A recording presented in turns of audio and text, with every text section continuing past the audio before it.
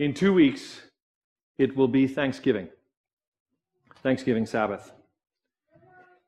And I have asked several of you if you would like to play a very important Thanksgiving game with me. Before we read the scripture and I have a message for you, I have $50 bills. See, I got everybody's attention now, right? 10 of them. 10. So, here is the rules of the game. If you are willing, I will give you a $50 bill, but the rules of the game are this. You must bless someone with it in the next 2 weeks and be willing to be here on Thanksgiving Sabbath, that's 2 weeks from now, and to tell us what happened. You don't have to give a sermon about it. You just have to say, there was this guy, and, I decided that I would help him, and this is how I helped him, and this is what happened. So, I've talked to several of you already.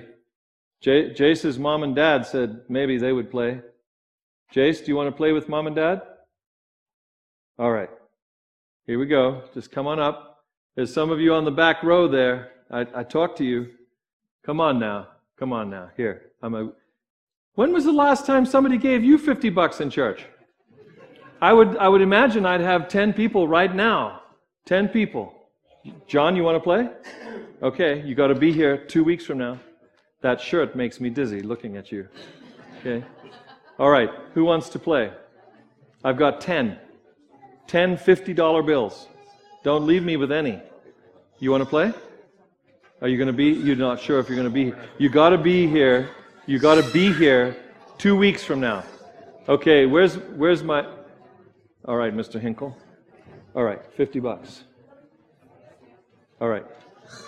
Would you please make sure that I have your names, addresses, telephone numbers, and serial numbers after the service? Okay? This is an honorable thing. You're gonna take this. This is just, what do we call this? What's the proper name for this piece of? Actually, it's cotton. Did you know that it's not paper? Linen. Linen. It's linen. What do we call it? Legal tender. That's right. That's what says I did something and I get something in return so that then I can go and buy from somebody who did something else. I mean, who makes your food? Who makes your gas for your car? Who does? This is what goes around. So in actual fact, it's a piece of someone's life that you're holding in your hand. And in fact, it comes from our church, so it's a piece of our life as a congregation. And what we're asking you 10 people to do is to report to us about how you invested a piece of our life in the community. With whomever you are led to do this with in the name of Jesus, that you would go and do this. We'll have a report 2 Sabbaths from now. Jason?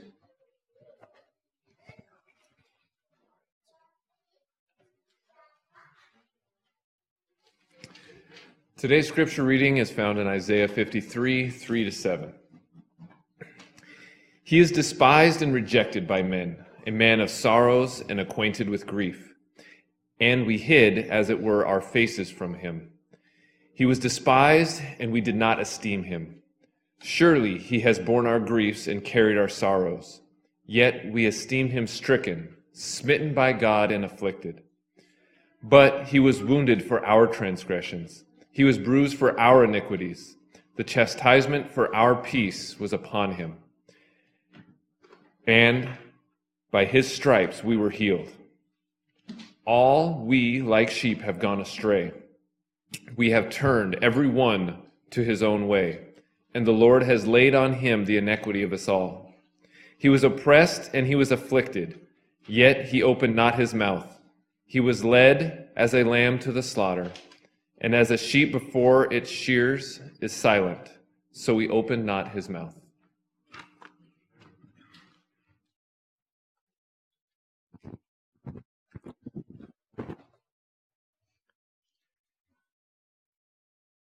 I've entitled our time together today very simply, Veterans All. And I just feel convicted to say this to you right off the bat, that text that you have just heard from Isaiah makes Jesus the most important veteran in our lives. It's Remembrance Day in many parts of the world as well. I want to say hello to our friends in Canada. In fact, my daughter, who is watching right now with my son. And hello, Canada. This day has been set aside to remember those who have given service with their lives. We who benefit, we who enjoy the freedoms afforded to us by this great country of ours, are indebted to those who have undertaken the defense of our nation. Today we remember. Don't want to let it pass without thinking about that. Thinking about all those who have now come back. Let's not forget them. There are too many of our friends and neighbors who are forever changed because of where they have been and what they have been asked to do.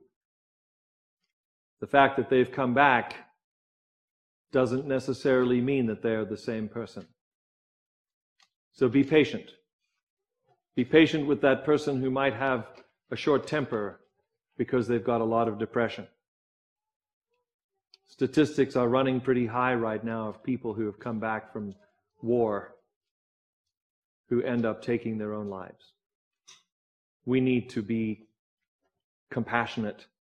We need to be interested, and we need to be helping, not just remembering. But today, of all days, we salute our veterans and all those who have stood in harm's way for us. And I include in that the military, I include in that the police, the fire, the paramedics, the medics, the doctors, the nurses. Thank you. And I know that we have a number of individuals in our congregation who have served. Mostly, I think our biggest representation, including a certain Frank that always gives me a lifesaver for Sabbath morning. He's a Navy man. He knows how to throw a ring to save somebody. So he saves all of you from my halitosis every Sabbath. Thank you. Thank you for that. Let us, for a moment, think about the word veteran. It's something that we remember at this time of year, and it's something that I think we should think a little bit more about today. A veteran is, by general definition, a person with a long experience in a particular field. That's what we think of, or that is the general definition of veteran. We could say seasoned. Makes me think of a pile of wood. Something that's been cut, placed, and left to dry out. How about a better one? Expert. A veteran is an expert because of time spent. I like the next one. Adept.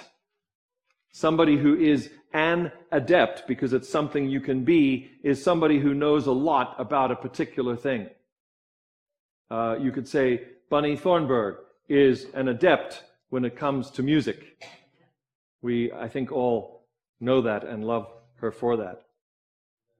For today's meaning, though, we turn to military, as a veteran is one who has been poured into a useful mold and hardened. This word hardened brings to mind the difference between hard and soft. When you reach Camp Lejeune, when you reach Paris Island, when you reach these centers of manufacture, as you might want to think of them, you have individuals who come in soft and they leave hard. They leave as a person who has a dog tag. And it has a number on it. And they have been taught to tell only that number to their captors. If ever they get captured, they don't tell them their name. They don't tell them anything except that they are that number, because they, at that point, have become a piece of the military-industrial complex known as government issue. That is why we called and still call people who are in the military GIs. Didn't think about it until a few years ago, but every piece of material that is used in the military has a number, so that it can be cataloged, so that they can track it, so that they know what's happening with whatever they have. And so it is with those individuals who are part of the military. Military strategies from time immemorial until now need warriors. They need warriors. Even though much more is being done now with computers and drones, the human soldier is still essential to any military. So our country still has a military. We can't do without individuals being part of the military. We are training people to be and to do, so that our country can continue to be safe. But ponder with me on this Veterans Day. Is America a country or an idea? I say it's an idea that has become a country.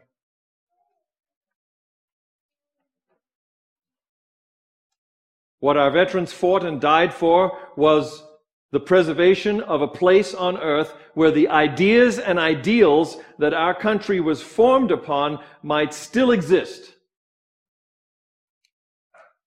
One nation under God. This is why I salute our veterans. They gave all so that we might still have a home amongst the free, where there is freedom to speak, where there is freedom to worship, where there's freedom to love and be loved. One nation under God. This is the declaration that cannot be forgotten. It's tough for me at this time of year, even when I talk to you about Thanksgiving, it's tough for me to see that our nation has decided to go straight from Halloween to Christmas. You thought about that? What's missing in between? Thanksgiving. One nation under God, indivisible, with liberty and justice for all. If you care to take your bulletin home as a memento of your occasion of being with us here today, just understand that that is why I asked Amy to do the artwork on the front of it. If you look at your bulletin, you'll see what I mean. For the native peoples and for the immigrant, of which I am one, the vast expanses of this country have and still inspire a connection to God. Travel across this land by car or by train and you will feel small. You just can't help it. This is a vast country. The enormity of this country, the diversity of the terrain and the topography never cease to amaze and inspire. People from all over the world come to this country because there are things in this country that you can't see anywhere else in the world. There is room in this country to think. There is room in this country to dream. There is room in this country to grow. One nation under God, indivisible, with liberty and justice for all. There's no place like this nation of ours on earth because it has a perspective about humanity like no other.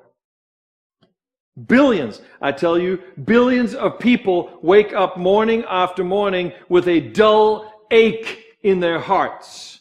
They long for what all humanity was created to have: life, liberty. We say the pursuit of happiness, but this morning I would put an "and" by that, and I would say, and a deep spiritual fulfillment.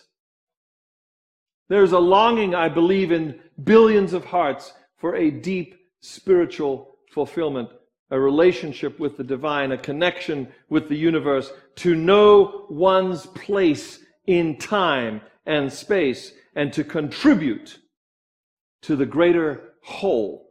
In other words, to have meaning as an individual.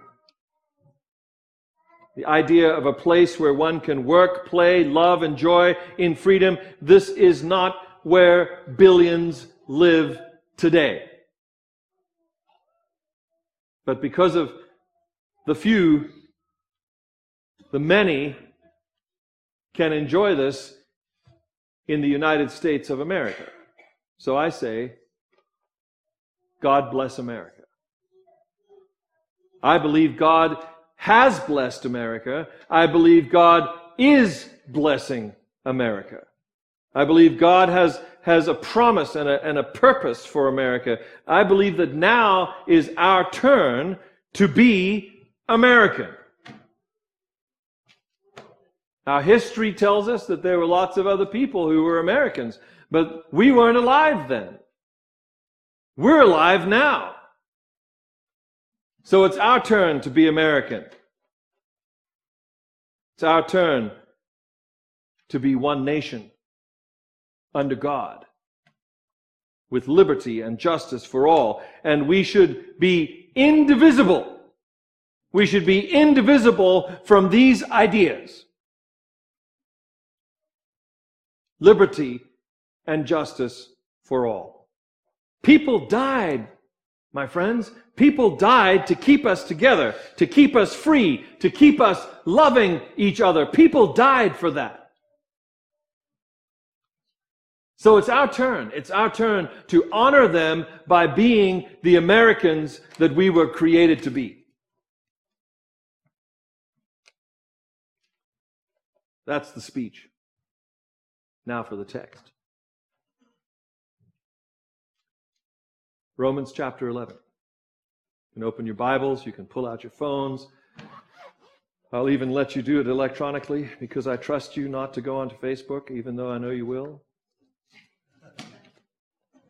Because you want to know what other people are doing. But Romans chapter 11, Rabbi Paul uses an analogy that brings into focus the calling of a nation into existence. As we remember the fact that there are people who have died to keep this nation free, we have to ask ourselves, why was this nation called into existence? And was there another before it? Was there a reason why that nation was called into existence? Why have we been called into existence at this time? Why am I here? Is one of the big questions each and every one of us has to answer. Rabbi Paul uses this analogy when God calls Abraham. Abraham's offspring become a people that God keeps his promise to. They take possession of a land that God said would be theirs forever. A land where he would be their God and they would be his people. Now that's a summation of most of the New Testament, the Old Testament right there.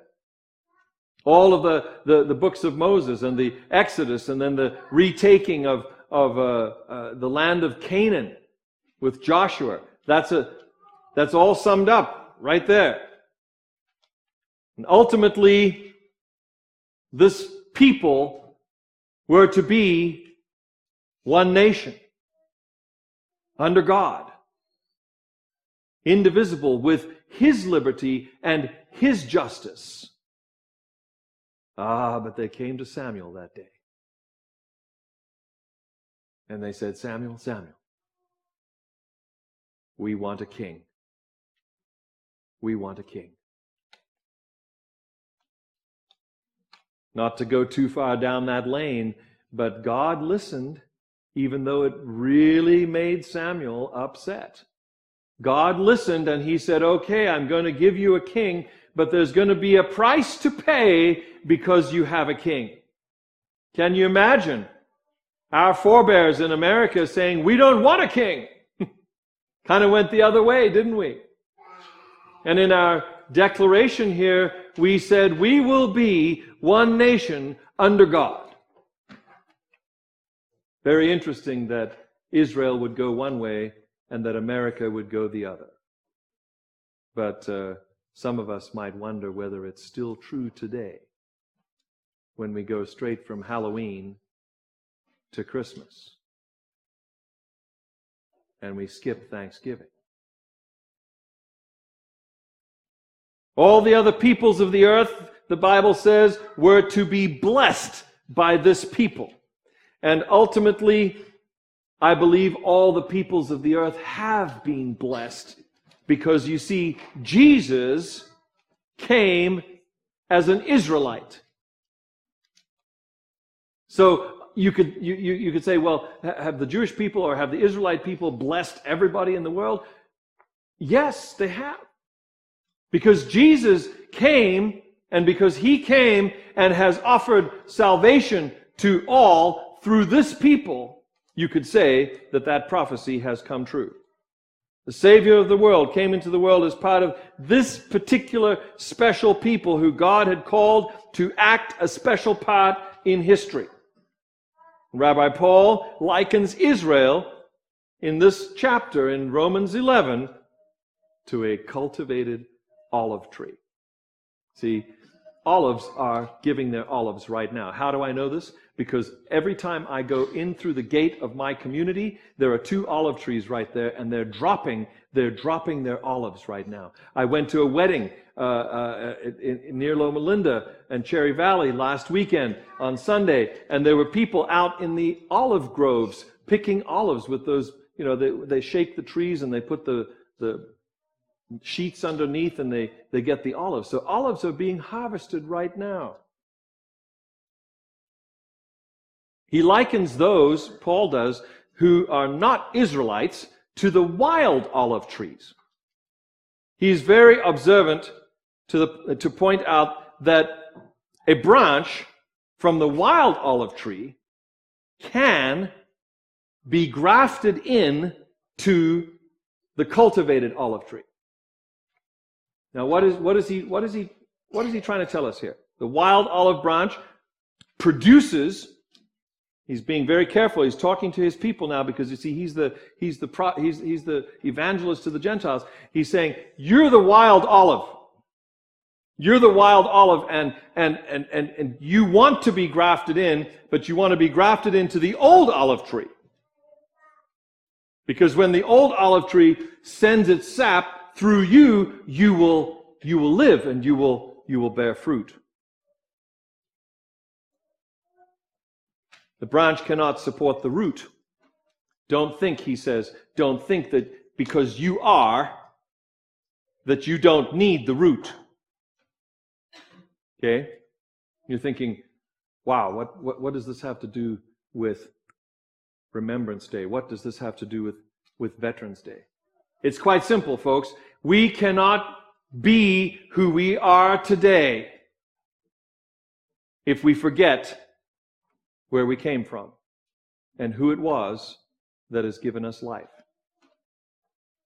In the same way, spiritually speaking, if we forget that all of us, remember the text that Jason read, all we like sheep, this is another analogy, but all we like wild olive trees have gone astray. We are not part of the family. We've gone our own way.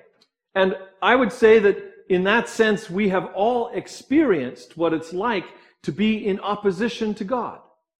You could say, because of our experience, we are all veterans of sin. Now, I don't know that I I really like that thought. I've had that thought this week as I've been preparing, and I'm not sure that I want to be thought of as a veteran of sin. But that's what I am. That's what Isaiah 53 tells me. I'm a wild olive, says Paul. You're not part of this people that God called in the beginning. You are this other people, and the only way that you're going to survive is not by being a wild olive anymore, but you're going to survive by being grafted into the original. By becoming knowledgeable, by spending time with and being connected to the original stem, the original trunk of the tree.